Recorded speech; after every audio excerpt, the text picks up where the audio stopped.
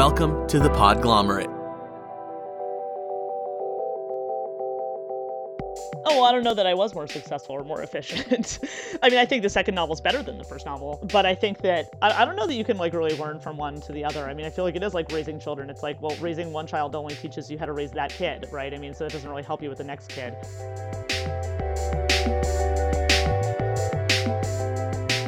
Welcome to Writers Who Don't Write. I'm Jeff. And I'm Kyle. And this week on the show, we get back to Jeff's childhood roots and speak with Dara Horn, who wrote a slightly religious book, I guess. I wouldn't say it's religious. It's based on religious themes. Yes. And the specific religion that we're talking about is Judaism. I was bar mitzvahed. I know.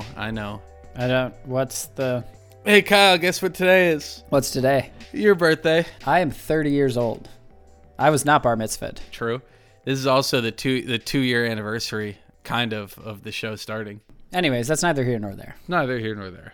Dara Horn, her new book is called Eternal Life, and it is fantastic. It pulls from religious sources, which is, I think, what Jeff was getting at before. She ties together some of the threads from the Torah, which, if you, like me, are a Catholic, can be referred to as the Old Testament, which I also haven't read. But it was really interesting to see events that I had heard referred to in a historical context represented through the eyes of her characters. I think she's a fantastic writer. I really loved the themes that she explored in this book. Yeah, I thought it was great. It's called Eternal Life. It's from W.W. Norton, and you can buy it now wherever books are sold.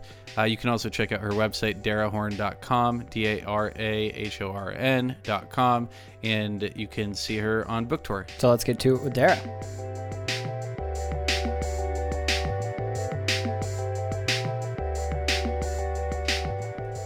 Welcome to Writers Who Don't Write. This week on the show, we have Dara Horn. Welcome, Dara. Hi, thanks for having me. Dara's here. She just published a book called Eternal Life. I believe it's your fifth novel. Is that accurate? Yes. Mm-hmm. Why don't you let everybody know a little bit about the story and its inception and why it's relevant to today? Sure. So Eternal Life is a story. It's a novel about a woman who can't die. And this, needless to say, is not a particularly original idea, right? I mean, stories about immortal characters are, we all know these kinds of books about, Tuck Everlasting or The Highlander or, the Epic of Gilgamesh, right? I mean, stories about immortal characters are like, they're really common in literature. But if you think about those stories of immortal characters, you might notice what I noticed, which is that they're never about fertile women. So in my novel Eternal Life, my main character is someone who has been married 45 times. She's had hundreds and hundreds of children and outlived them all, which makes immortality a little bit less fun. There's also one other person in the world who's in the same situation that she's in. I don't know if you've had the experience of having the bad high school girlfriend or boyfriend who, like, never goes away, never gets the hint, never leaves you alone. Imagine that they really never go away, and they're stalking you for thousands of years, always hoping that you'll get back together. So this is really the story of this woman, and I can go into the mechanisms of how she and this man got into this situation. But she's been living this life for 2,000 years, and things have been going as well as they can when you're an immortal woman who's dealing with outliving all of your hundreds of children, until the 21st century, when there start to be new technologies that are emerging that can potentially change her fate. And so when we meet her in the book, it's at the edge of this moment where she suddenly is offered this option where she may have a possibility of escape. Kyle has never read the Old Testament or the new one, and I know that, like, quite a bit of your writing is based in it's Jewish literature, which, like, I've never, like, I understand the concept of it, but I'm always curious because I was raised Jewish, bar mitzvah. I'm not terribly religious, but is there kind of like a biblical inspiration to the story? Well, I guess the short version of the answer is yes. So the way, and I don't think this is too much of a spoiler because you do find this out pretty early in the book. So the way that these characters get into this situation is because of a vow that they make in the ancient temple in Jerusalem, which was this was the center of Judaism from the period, sort of from the biblical period until the Romans. So you have sort of about 1,000-year period where this where Judaism is really based on this essentially a sacrificial cult in this ancient temple where they're basically like slaughtering goats. And this is, for anyone who has even the slightest familiarity with Judaism, like, yeah, this is not happening anymore. It hasn't happened for 2,000 years. And so what's interesting to me about this is that this was really this the relationship that the people had with God as in their perception was that it was this entirely like really immediate and visceral and physical connection to God. And so, and that once the temple is destroyed by the Romans, the Jews of ancient Israel or Judea they revolted. This is historically true. They revolt against Rome. This is also, partly, Christian readers are familiar with this because this is, of course, the context for a lot of the Gospels is in the sort of Roman occupation of Jerusalem. The Jews revolt against Rome. Unsurprisingly, this revolt against the most powerful empire in the world does not succeed. The Romans destroy Jerusalem. They destroy this temple, and with it, that destroys this entire sort of religious tradition. What's amazing to me about that is that that's really the point where this religion basically should have ended, because the whole religion really was based on this idea of this one place where one connects to God. And what instead happened was that the religion was preserved in a kind of what I will call virtual reality form, where it was the emphasis on the religion was transitioned from this very physical and visceral kind of worship to something that was based on study and prayer and ethical deeds. And all of that was sort of kind of supposed to be a metaphoric way of having this same connection. And the result of that is that it became sort of a portable religion, and one that could withstand all this destruction and so many others. And so in the novel, what I did was I basically turned this idea into a person. And so what I have in the novel is that the plot of the novel is that these two characters who are living in this situation in Roman occupied Jerusalem, they have a child who is very, very ill. And they want to save this child's life. And so in order to do this, they sort of basically make this bargain with God in this ancient temple.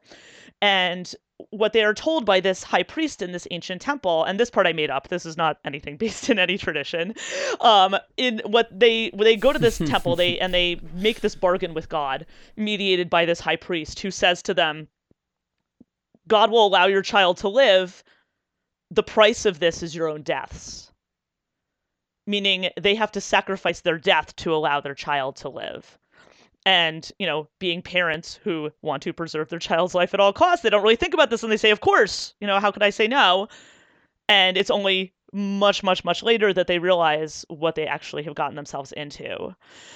So that's a sort of historical context to it. There is also, there's a legend that in the Jewish tradition about the sort of transition from this temple culture to this culture of study and prayer, which is about a first century sage whose name is Yochanan ben Zakkai. And this was a man who he faked his own death. When he saw that all was lost in fighting against the Romans, he had himself smuggled out of the sieged city of Jerusalem in a coffin and brought to the Roman general Vespasian. And he then popped out of the coffin and says to the Roman general Vespasian, Vivat Imperator, meaning long live the emperor. Vespasian, in addition to being confused about why this guy's popping out of a coffin, is like, oh, and by the way, I'm not the emperor and you should be executed for disrespecting me this way. 2 minutes later, a messenger comes into the room and tells Vespasian, we just received word that Nero has died in Rome and you have to go back to Rome to become the emperor. So, having given him this prophecy, Vespasian offers this sage Yochanan anything he could desire, and what he says he desires is to create this academy outside of Jerusalem of sages who are going to preserve this tradition. At the time, that seems like the stupidest thing you could possibly do. It's like you're given any wish you want by the general who's putting down the revolt. How about let's end this? How about let's not destroy the city? But instead, he sort of, he picks this other thing, which seems like a stupid whim, but which ends up being the thing that makes it possible for this tradition, essentially, to survive its own death. So, yeah, so this is a story that's about these two people. The novel is a story about these two people who bet everything on the survival of their child, including their own deaths. But it is also kind of, it's a metaphor for this episode of Jewish history. But I think it's also sort of a larger metaphor for what we always are seeking in our lives, right? Because, everyone has this urge to live forever. It's a very natural human inclination to kind of defeat death. In a sense, literature itself is a way of trying to defeat death. But the successful means of doing that are ways that are through ideas that can survive beyond us. In one sense, this is kind of like historical fiction, but in another, I mean, it's totally not. And I don't really, I don't know. Has anybody asked you about that? Because I don't necessarily know how to differentiate the Well, two. so this is a story that's mostly a contemporary story, and it has this sort of historical backstory. So the historical element, I mean, I did do the same research I would do for a historical novel, where you have to go find out what people were eating and that kind of thing, and get all of those details accurate, and that was important to me. But the vast majority of the book takes place in contemporary America, and is very much engaged with this idea of why people want to live forever, which is of course something that's very new, right? I mean, this is something that is, you have these Silicon Valley companies now that are all investing in life extension research and longevity research, and you have people like Peter Thiel who want to, as he puts it, solve the problem of death. So this is a really contemporary story, but of course it's also a very eternal story. It also feels like a modern twist on a theme that's pretty prevalent. And one of my favorite takes on this twist was that Rachel is very unhappy with the idea of eternal life, but her counterpart is not, the sort of high school stalker who survives literally everything you could possibly throw at him. It seems like a very modern take on immortality.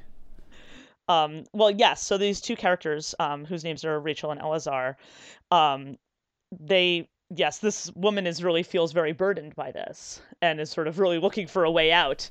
And whereas this man is sort of delighted by this and is sort of like, yay, now I can, pursue my one true love forever and ever and ever. Which is, I mean, to me, it's funny. But Yes. it's also, I think, having the main character as a woman, I think really changes it from a lot of, those sort of typical stories about immortal characters, because um, historically, at least, women's lives have been so defined by their obligations toward others instead of their own ambitions. And so for this man who's been around for 2000 years, it's sort of like, in every generation he could sort of become something new. And this woman sort of really just keeps finding herself being constantly entangled with new families. And that's, in a sense, I mean, she has, and she, at some point has the option of, no longer having hundreds and hundreds of children. But in a sense, that's what her life has become, and that's what her life is about. And to me, that's sort of the was a really interesting thing about writing these characters, was thinking, because what you're really asking is, well, what's the purpose of being alive? Like, why do you want to live forever? Why is that something that appeals to anyone? And of course, the appeal of eternal life would only be if, it wouldn't be appealing if you were going to outlive everyone you love. Well, there was also another interesting point of tension between Elzar and Rachel on the topic of religion. And it's in this particular instance where it would seem that the pact or the vow that they made was jump-started by God. The way that you took it with both of them was sort of an interesting contrast, because Elzar, I think, ended up challenging the concept of God, or at least he did through like Twitter flame wars. Yes. And Rachel seemed to hold to her faith, even like begrudgingly, I guess. Well, I mean, I think they're both aware. I mean, they both are living lives where there is some kind of supernatural component to their lives that they can't deny. And I think that one way of thinking about that is, um, to me, it isn't so much about a supernatural component to your life, or a spiritual component to your life. It's more about an awareness of one's own limits. And I mean, this is something, whether you're religious, atheist, anything in between, um, you know, the aspect of life that is sort of leaves us in awe is the fact that we are limited, right? When we come, the moment when we are most amazed by our lives and our world is that moment when we come to the very edge of what we can know or what we can understand, in both a positive and a negative way, right? Whether it's confronting a tragedy or confronting a triumph, it's that, or just confronting sheer beauty. It's those moments when we reach the limits of our own understanding, when we're most moved. You're right though that so Eleazar in his current incarnation, he originally starts out as the son of the high priest and he becomes an internet troll. Right. And which of makes course, so much sense. yes, of course. And what he and he gets involved in these flame wars with scientists who are involved in this life extension research, and or anyone who, and he basically tells these people his whole life story, which they think is a joke. And at one point someone says to him, gives them, so at one point one of his someone who's part of this flame war with him on Twitter is basically accusing him, he throws at him like every bromide that every person has ever thrown at anyone who's facing something incomprehensible, or there's just a series of tweets where it's like, everything happens for a reason. Whatever doesn't kill you makes you stronger. This is your chance to build character. God has a plan for you. And of course, Eleazar's reply is, God definitely has a plan for me. That is exactly my problem.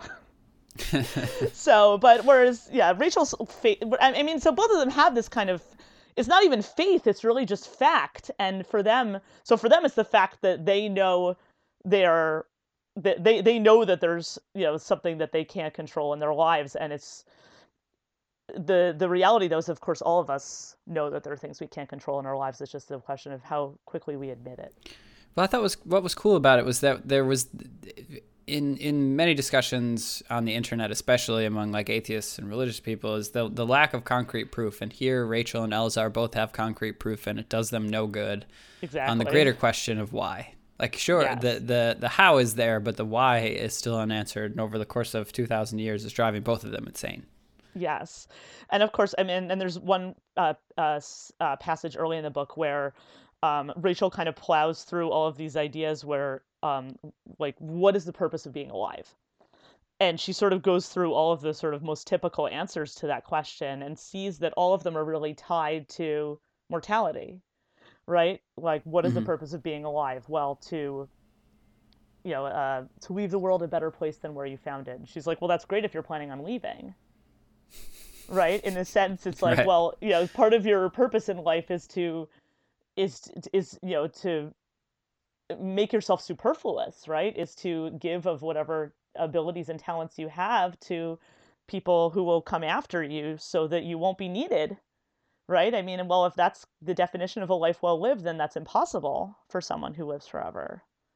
And so many of the things that we think of as sort of the purpose of being alive, to serve others or to pursue happiness. I mean, all of these things are sort of contingent on a few things that are, one is on the temporality of life, right? That, you're pursuing happiness, but it's like, well, there isn't sort of an eternal happiness, right? I mean, like, what makes us happy is the dynamism of things, right?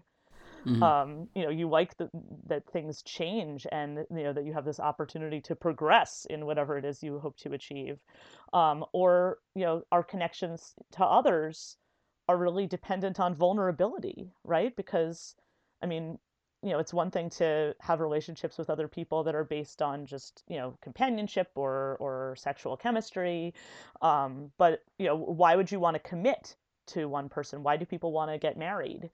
I think that at the base of that is some awareness that you don't want to just spend time with someone else because you enjoy spending time with them, but because you know that there will be some point in your life where you'll need someone else, right? I mean, that's the basis of love and intimacy is vulnerability and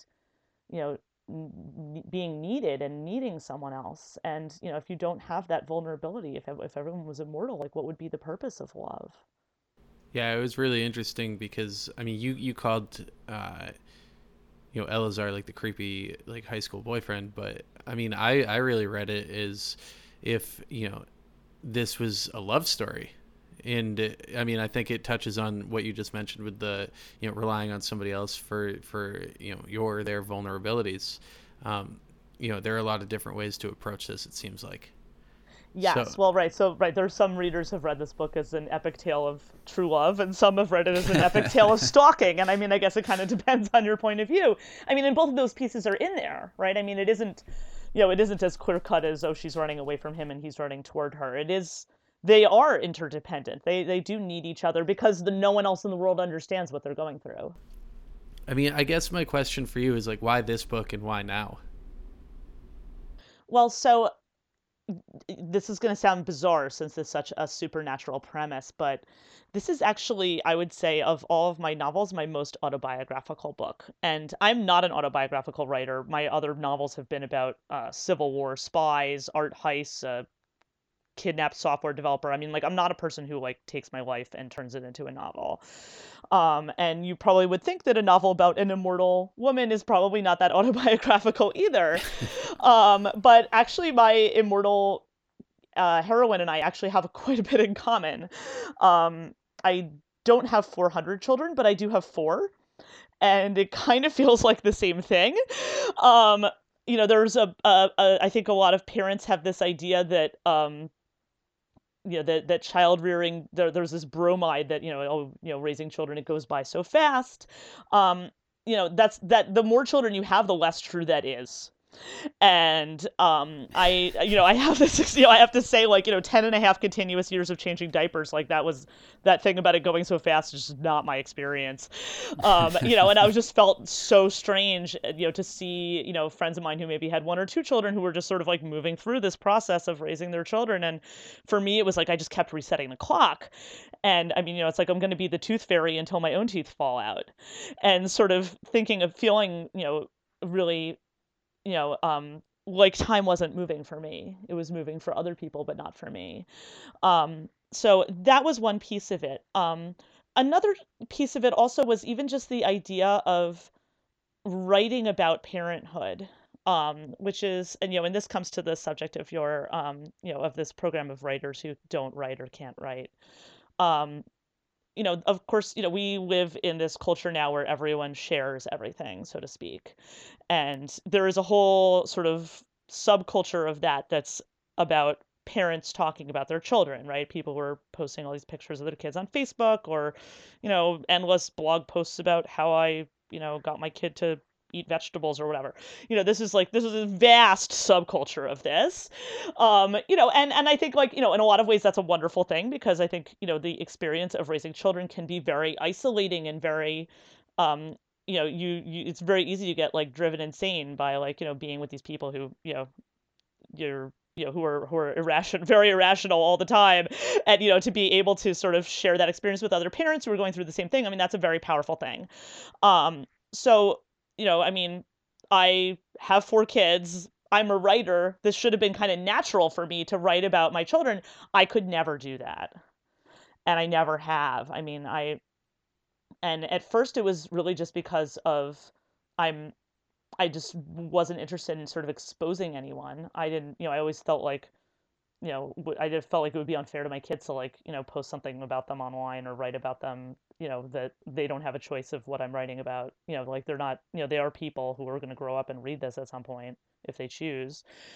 So there was that piece, but then there also was this piece that what I discovered also by having a larger family was that I started not believing in the premise, right? Because the premise of this kind of parenting culture is that raising children is really a common experience, that, we're all in this together, and, here's what I did that worked, you should try that, that'll work for you too.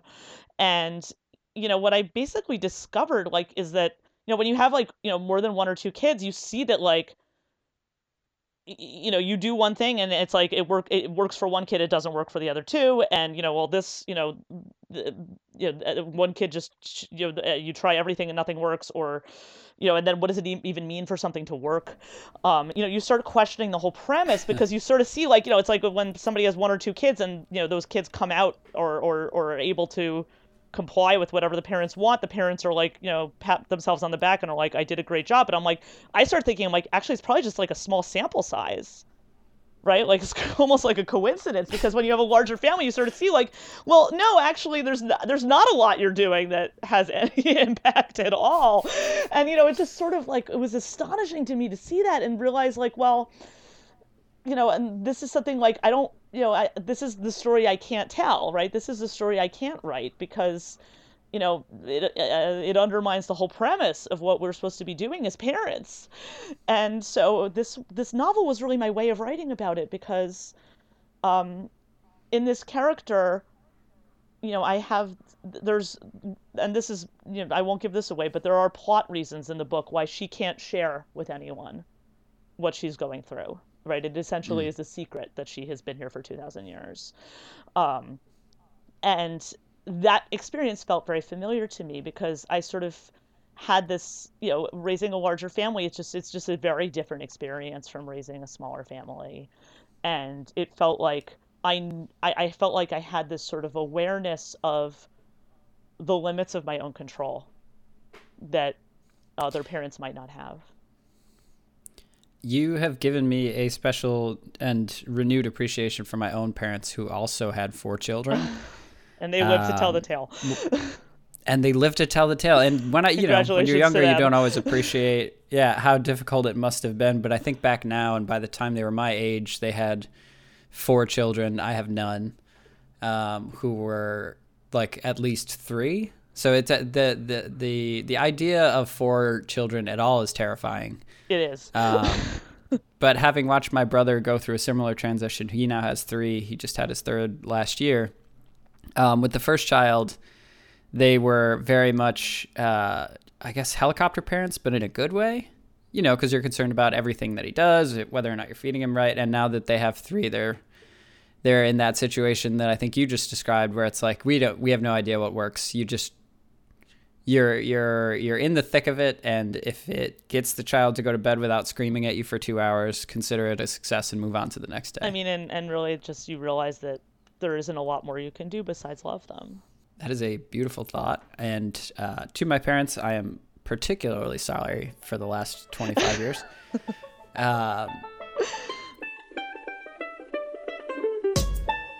Jeff, tell me a little bit more about CastBox. What is CastBox? So CastBox is an app that you can listen to podcasts on. It's available basically anywhere that you would ever want to listen to a podcast.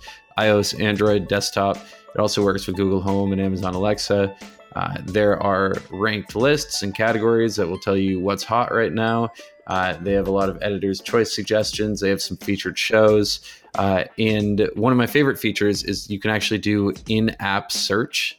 So you can, search a podcast based on words or topics that you like, and the search function will actually pull those out from episodes or shows specifically. So, say I want to learn about Bitcoin, it'll tell me all of the different shows out there that are talking about Bitcoin, so that I don't get caught in a maze of my own habits. It sounds useful. Yeah, it's pretty great. Download the CastBox app today and try it. The flip side of this is you're discussing one of the main tensions that actually kickstarted the show, which is the fear of writing about people who are close to you with the idea that they will eventually read it. So were there specific strategies that you had when you started tackling parts of the story that were more personal? Well, I mean, the big strategy is like cloak it all in this ridiculously impossible supernatural premise. So, no one's going to mistake this for an autobiographical book when it's about someone who's been alive for 2,000 years. So that's a big strategy for that. I don't think anyone's going to mistake anyone in that book for me or for any of my children. And also... But there must be... I was going to say, there must be details that certain people in your life will recognize when they read it. Maybe. It's possible. That's my great fear. But, there's always a deniability involved in it. And, look, I mean, the main person that I'm, I'm really only critical of myself if it's it's not that I'm exposing someone else's flaws. It's really, an awareness of my own limitations.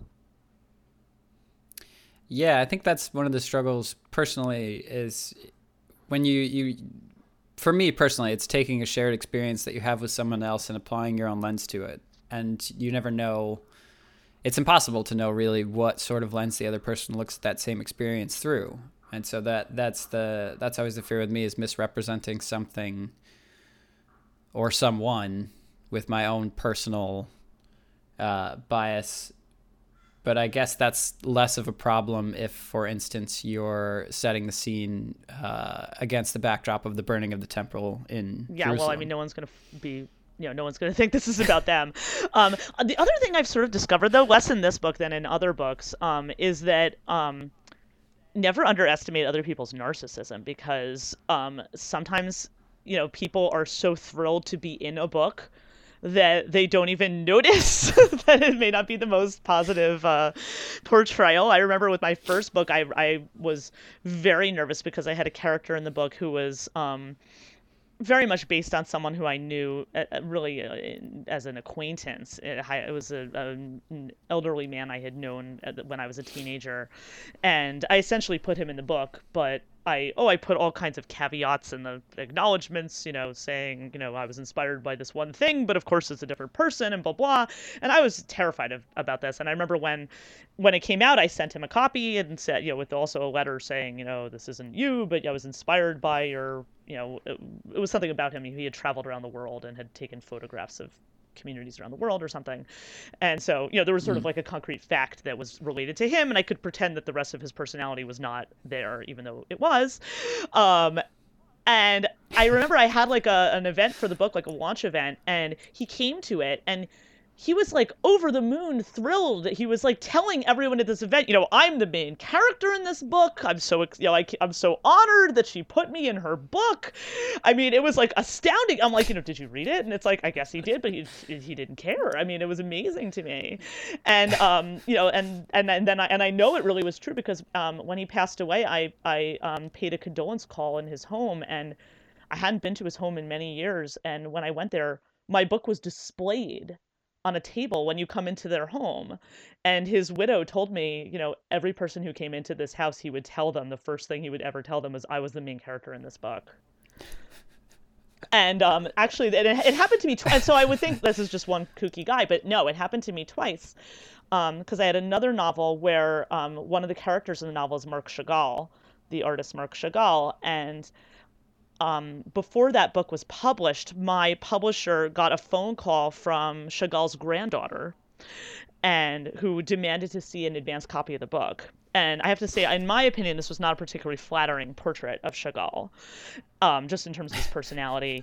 And I was terrified when I got this phone call, because this is someone, she's not only his granddaughter, she also, she's an art historian, she's the executor of his estate, she's involved in authenticating his paintings. I mean, this is someone who really, it's not just that he's her grandfather, this is really very much her professional life. And I remember being totally terrified. But then a couple weeks later, I get this gushing email from her about how beautiful this was and how this was such an amazing portrayal of her grandfather. And I'm like, wow, well, I mean, maybe that was how he really was. She's like, you really captured him. I'm like, okay, I guess I did. But yeah, so I mean, I think we overestimate a lot of times, how offended people will be when we put them in our books, because a lot of people are just like, that's they're excited to be in a book. So Dara, we didn't really talk much about your early career and how you started and became like a writer by trade. So I know that we don't have a ton of time, but do you want to give us kind of the Cliff Notes? Sure. So my subject as a writer has always been time. And this really goes back to my childhood. I was I've always had this, I always was disturbed by the idea that time passes and doesn't return. And this is the kind of thing where when I was a child, I would get into bed at the end of the day and just think, well, this day has disappeared. Where did it go? And this troubled me so much that I started writing really as a way of capturing time. So I was writing, sort of journals and notebooks and things like that, and diaries. And, I think probably most people would write a diary sort of to, explore their own feelings or something like that. And that was like, I never cared about my own feelings. What I cared about was like preserving these moments. And even it wouldn't even have to be anything special, but just things I observed, things somebody said to me, a joke I thought was funny, a story I heard from a friend, something interesting that happened during the day. And I just it was sort of this manic thing where I was just recording all these things all the time. And so when I got older, my natural inclination was to think that I want to be a journalist. But what happened was I had an opportunity after college. Um, I was very fortunate to win a scholarship to spend a year at Cambridge University in England. And um, so that was a wonderful thing. And the terrible thing about it was that I also had just gotten engaged to get married, and the person I was marrying was in the United States and wasn't going to join me that year. And so it ended up being a year where I spent a lot of time by myself. I'm not a fan of warm beer and crazed soccer hooligans. And so, that, like, when you live in England for a year and you're not into those things, that cuts you out of a lot of the social life. And so I sort of had all this time on my hands. And so at one point I had these notebooks that I was sort of compulsively writing in all the time, which at that point, by the time, then I was already an adult, and I was sort of thinking them more as like, these are ideas for nonfiction magazine pieces, let's say. But at one point I was sort of just reading through one of these notebooks, and I sort of noticed like that a lot of this anecdotes and things that I was collecting, there were common threads between them, and that all I needed was to sort of create a character that would connect them. And that was how I started writing the first novel. So I like never wrote any fiction until I wrote my first novel. Like I was never a person who was like, going to creative writing class. I mean, I don't think I even ever took a creative writing class. So I really just started writing these novels. And so, yeah, and now I'm this is novel number 5. Um I mean, I still do write. I write nonfiction also. But what really interests me in writing is basically this idea of time. And so all of my novels, in one way or another, are exploring this idea of time. Um, whether it's through writing historical fiction or writing about sort of ways that we record things, ways that we try to store memories. Um, I have all my novels in some sense involve artists or creators of some kind, people who are engaged in this kind of work. So I had a novel about Marc Chagall. I had a novel about artists and writers, and about sort of museum workers who were trying to preserve their work. So that was a novel about, the plot was about an art heist. I had a novel about Civil War spies, but who become spies because of their work as actors. So this was also sort of this idea of how do we preserve the past, and how much of what we're the way we understand the past is some kind of a performance. And then I had a novel about a novel called A Guide for the Perplexed that was about a software developer who creates an app that records everything you do. And so that was a story about and that one also goes back in time to the Middle Ages, to a medieval archive, and sort of looking at data storage then and now, what we save and why we save it. So I'm not like a slice of life writer. I'm not like really interested in sort of, people's daily emotions and that kind of thing. But what interests me is I like throwing readers into a story that really forces them to confront this question of like, well, what does it mean to live in a world that outlasts us? Can we back up just a little bit? Because I want to know, hearing that you hadn't really written fiction before you wrote your first book, I want to know what the editing process was like for that first novel, and how long it took, what the process was like, how much you actually ended up rewriting, I guess, with the help of your first editor. Well, so the first novel was a book called In the Image, and it was about an old man and a young woman who meet in the beginning of the book, and then the book goes forwards in her life and backwards in his life, and there's all these connections between their lives they aren't aware of. So that was sort of the structure of the book. And in terms of editing, I mean, I think with the first book I ended up writing, I think, too short, and so the what editing I did was sort of adding more. I ended up adding more uh, chapters that sort of fleshed out parts of the story. Um, One thing that I did do with that novel that was the main change that I made to it was I had written it in first person, which I think is sort of a rookie mistake. I think a lot of people think that it's easier to write in first person. It feels more natural. Um, it doesn't usually work for fiction, in my opinion. I think that what you're writing is, unless it's all about the voice of the character, um, you lose a lot by writing in first person. And so I actually went back and changed every single sentence of that novel and changed it into Wow. third person. So that was a pretty big, and I made the same mistake twice too. It happened with my third novel also, that I wrote it in first person and then I went back and changed it all to third person. I'm never going to do that again. So I do learn from some of my mistakes. But otherwise, I don't know, editing is sort of, it's, these books are, my books are like children in that they're all different and they all have different problems, so that, or different things that are easy and things that come easily and things that are difficult.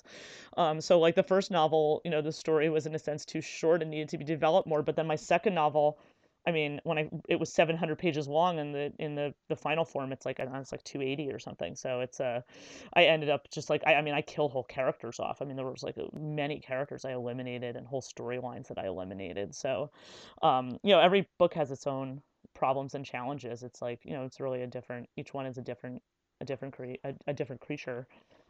As a new author writing your first book, what were some of the things you learned to help you carry forward into that second book to make you more successful, more efficient? Oh, well, I don't know that I was more successful or more efficient. I think the second novel is better than the first novel. But I think that, I don't know that I don't know that you can like really learn from one to the other. I feel like it is like raising children. It's like, well, raising one child only teaches you how to raise that kid, right? So it doesn't really help you with the next kid. I think that, except in confidence. Is that totally true? It helps though? with it helps with confidence, right? You Got realize, it. that's, and that is enormous, right? That, I don't want to undersell that. That's, that you now know that you can write a novel, right? That was not obvious and that was not a given when you started. So I've never written a novel nor had a child, so I don't know, but Same. But it makes sense. Yeah. No, it just makes sense to me that as with everything else, you kind of get better. yeah, at well, practice. sort of, yes. But I think that it's not though, because each one. I guess if you were writing, I guess if I were the kind of writer who was really sort of writing the same book again and again, or the same structure, or like, if I was writing like a mystery novel and each one was a mystery where it started with, a particular crime, and then I had a detective who, if there was like something I was doing where it really was like a very fixed structure, then I guess that would be possible. But what I've actually done with each of my novels is like each one I challenge myself to do something really different with it. And part of this is, it's basically just because I'm kind of easily bored. Like I don't really want to be doing, it takes like a couple years to write a novel, and I don't really, once I write that novel, it's like I don't want to go back and write that novel again. So I'm interested in doing something different and sort of pushing myself to try something new with each book. So, I think that in terms of, I guess, look, with this book, I when I finished it, I handed it into my editor. Something truly amazing happened, which she came back to me and was sort of like, I basically have no changes. I think this is perfect. And I did not believe her. I then went and showed it to a friend and I was like, is this, what do you think? But that certainly didn't happen with my first book. So I think I've sort of, I have gotten good at this in that sense. But but I never like, I never took these, creative writing classes or, these workshops and things like that. Was never part of my life as a writer at all. Your name has been. I used to work in publishing, and your name has just been kind of. I've heard of you many times before. This was not like an isolated incident when this book showed up, and that's not the case with other authors. So you're doing something right. So congratulations. Thank you. I honestly do want to continue. No, I honestly do want to continue talking about your career and process a lot more. However, we are running a little bit out of time, so I thought that now is as good a time as any to discuss this story that you sent us a few days ago. That has to do with your second novel, and I don't want to give anything else away, but I was very taken by this, and I have a million follow-up questions for you, but I'll let you tell our listeners before I jump into it. Sure. So this was perhaps one of the weirdest things that's ever happened to me after publishing a book. I published my second novel. So this was a while ago. I published my second novel, which is called The World to Come, and it's about an art heist. It's about the theft of a Chagall painting from a museum during a singles cocktail party. And I had gotten, so it's like kooky idea.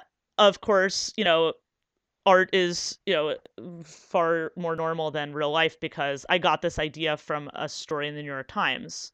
This was a theft that actually had happened. Like it was at the Jewish Museum in New York City. They had a Chagall show where they had like a singles mixer, and somebody walked into the singles mixer and walked out with a $1 million painting by Marc Chagall, which was like it was like an 8 by 10 size piece that I guess could have fit under a jacket or something. And I guess it wasn't very well alarmed. And somebody walked out with this $1 million painting. No, I saw that story, and my thought as a novelist was sort of like, that's really interesting. What makes somebody walk into a singles mixer and walk out with $1 million painting instead of someone's phone number?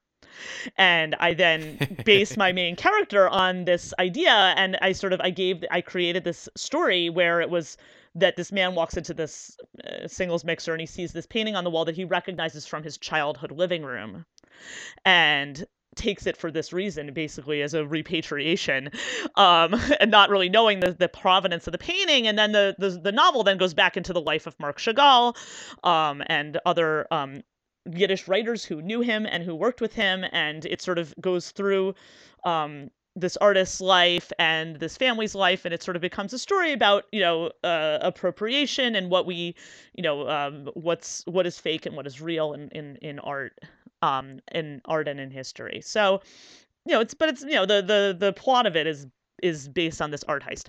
So I started writing that book based on the story I'd seen in the Times. And then about 6 months later, I saw another story about it, which was that this painting had been recovered. It showed up in a mailroom in Topeka, Kansas. And this was only after the museum had received a ransom note from something called the International Center for Art and Peace, which, by the way, doesn't exist, claiming that the painting would be returned if there was peace in the Middle East. So that didn't happen, and instead the painting showed up in a mailroom in Kansas. So, I mean, this is like way weirder than anything. If I wrote this in a novel, it would be totally implausible. So, I had used this idea, and I was sort of following the story. And then the novel came out, and among, mail from readers, I got an email I got an email from a man that said, "I read your book. Really interesting story you told about this painting. If you want to know what really happened with that painting, contact me." I was like, huh, that's interesting. I then Googled this person's name and discovered that he held the record for being the most sued doctor in the state of New York. So I was like, okay, maybe this isn't the most reputable person. I'm just thinking, like, what, I'm not going to get involved in this. I'm not. And I just never wrote back. Yes, exactly. Hard pass. Exactly. So, fast forward about another 6 months or so, or maybe a year or so, and I'm doing promotional events for the paperback release of the book, and I'm speaking on Long Island, and I'm about to give a talk, and before I go up to the podium to give my talk, a middle-aged man comes up to me and says, "Hi, I'm the guy who emailed you."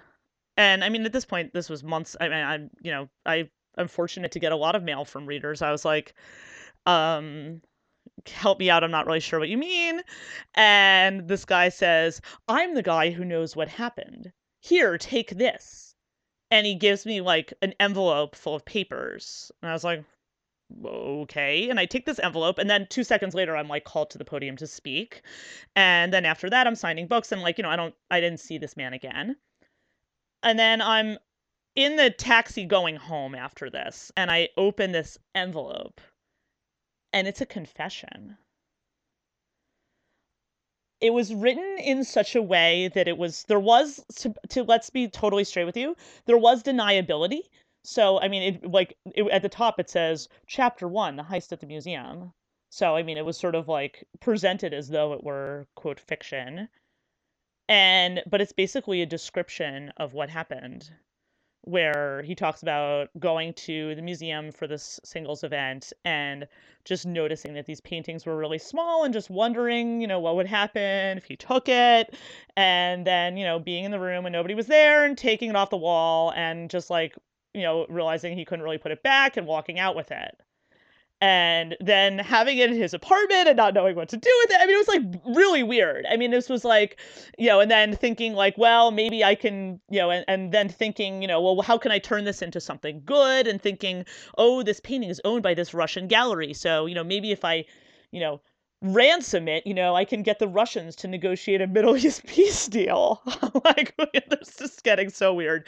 And, and then sort of 6 months later, realizing this Middle East peace deal wasn't going anywhere and thinking like, well, I really want to return this property. And apparently there's this in Topeka, Kansas, it's a facility where undeliverable mail is sent, and sort of, just mailing it to this facility knowing that it would eventually be restored. And so this is what this guy had written. And I got this and I was like, I don't know what to do with this information. So, should I go on, or you have questions for me? Yeah, well, you mentioned in your email that like you, after you said to yourself like, what do I do with this? You actually like you came to a conclusion. I did not know what to do with this information, and I was I was distraught because I felt like I had been put into this position where none of my choices were good ones.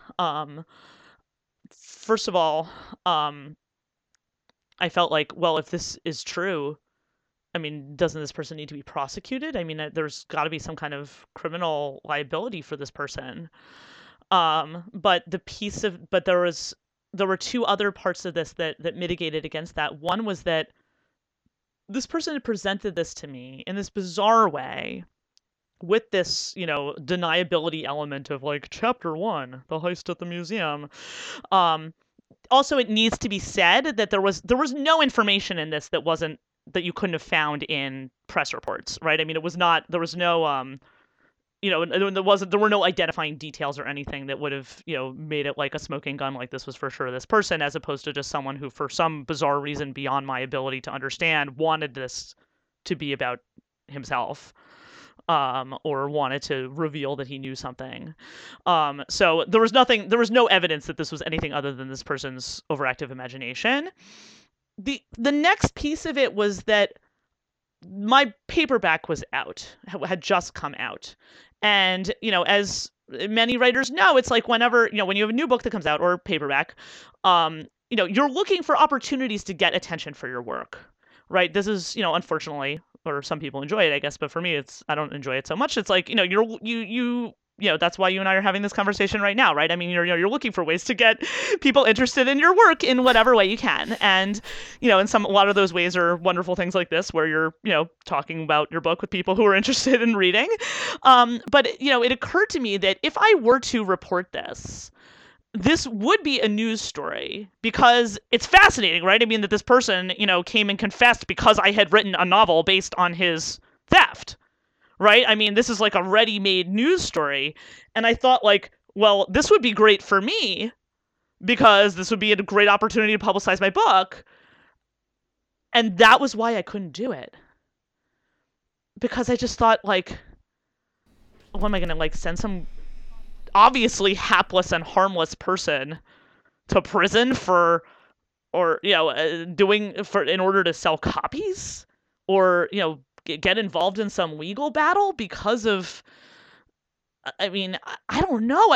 There was something that just like, it felt so uncomfortable to me. And what felt uncomfortable to me was that there's always sort of this, when you write about things that happen in real life, there's always a little bit, and we talked about this earlier in our conversation, there's always an element of exploitation that well, I guess some people maybe enjoy it, but for me, it's that I'm fighting against, right? I mean, I'm always sort of finding ways to tell stories that may be rooted in real life, but that honor the people who lived them. And there was something about the way this was presented to me by this man who, obviously was someone who had all kinds of problems, unrelated to perhaps to this art heist, which may or may not have happened. Like, I just felt this overwhelming pity for this man and sort of this sense of my own power. That, suddenly I had this in my hands and like I could do what I wanted with this man. And it felt so wrong to me to use that power. And I don't know whether or not I made the right decision.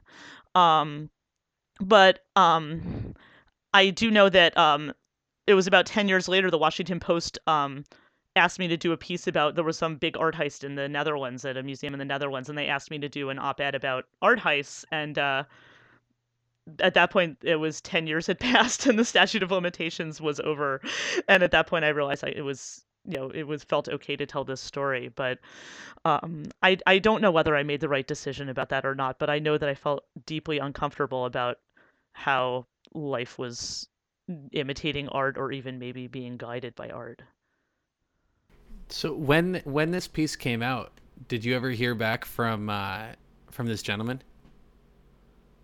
No, no, I didn't. I mean, it was bizarre. I mean, and yeah, if I did, I don't think I would. I think I would have avoided him. So you have no idea what happened to this man? No. But as I said in that piece, I'm like, I think that everybody in some, and the part about it that mystified me the most was that he obviously deeply wanted me to feel that this book was about him. Right? I mean, he wanted, yeah, I mean, and at this moment when he handed me sort of his version of the story, as I put it in this article, I mean, at that moment, he was an original. And there must have been a part of him that wanted you to report him to the police. Like, that has to be in the back of his mind, right? Because you can't confess to ever, like, he went so far to guard against that possibility that it seems like he knew it was inevitable at some point. No, I don't know what was motivating him. I mean, but I think that, I think that, people have an urge to, when they have a story to tell, they need to tell it. And, and I guess this was his way of telling it. This is the only way I can explain it. I mean, get that man on the podcast. It's, well, he's also the most sued doctor in the state of New York, so I'm sure he has many, many stories to tell. Dara, where can our listeners find you online? So I have a website, darahorn.com, that tells you all about my books and also about appearances I'll be doing around the country. I am sort of in the middle of a book tour, so if I'm going to be in your town, I'd love to meet you. And I'm intermittently on social media, but as you may have gleaned from this conversation, I'm a pretty private person, and so I don't spend too much time online. But I hope if I'm going to be in your area, I'd love to meet you in person. Thank you so much for joining us, and we really appreciate the time. Thank you. That was another episode of Writers Who Don't Write. Thank you so much for joining us. This episode was with Dara Horn, who is an author from W.W. Norton. You can find her website at darahorn.com, DARAHORN, where you can find tour dates and events so that you can visit her in a city near you. You can find us online at www.podcast.com or at the Podglomerate, a network where you will find your next favorite show. I recommend Consumed with Scott Porch if you enjoy the interviews that you do here. His are very similar but much more seasoned and expanded beyond just novelists and creatives. We also want to thank Ryan Dan of Holland Patton Public Library, who wrote the music that you heard in the top and the bottom of the hour. You can find him at hollandpatentpubliclibrary.com. We want to thank Ben Sound of bensound.com, who did the music that you heard in the middle of the show. We'll see you in 2 weeks.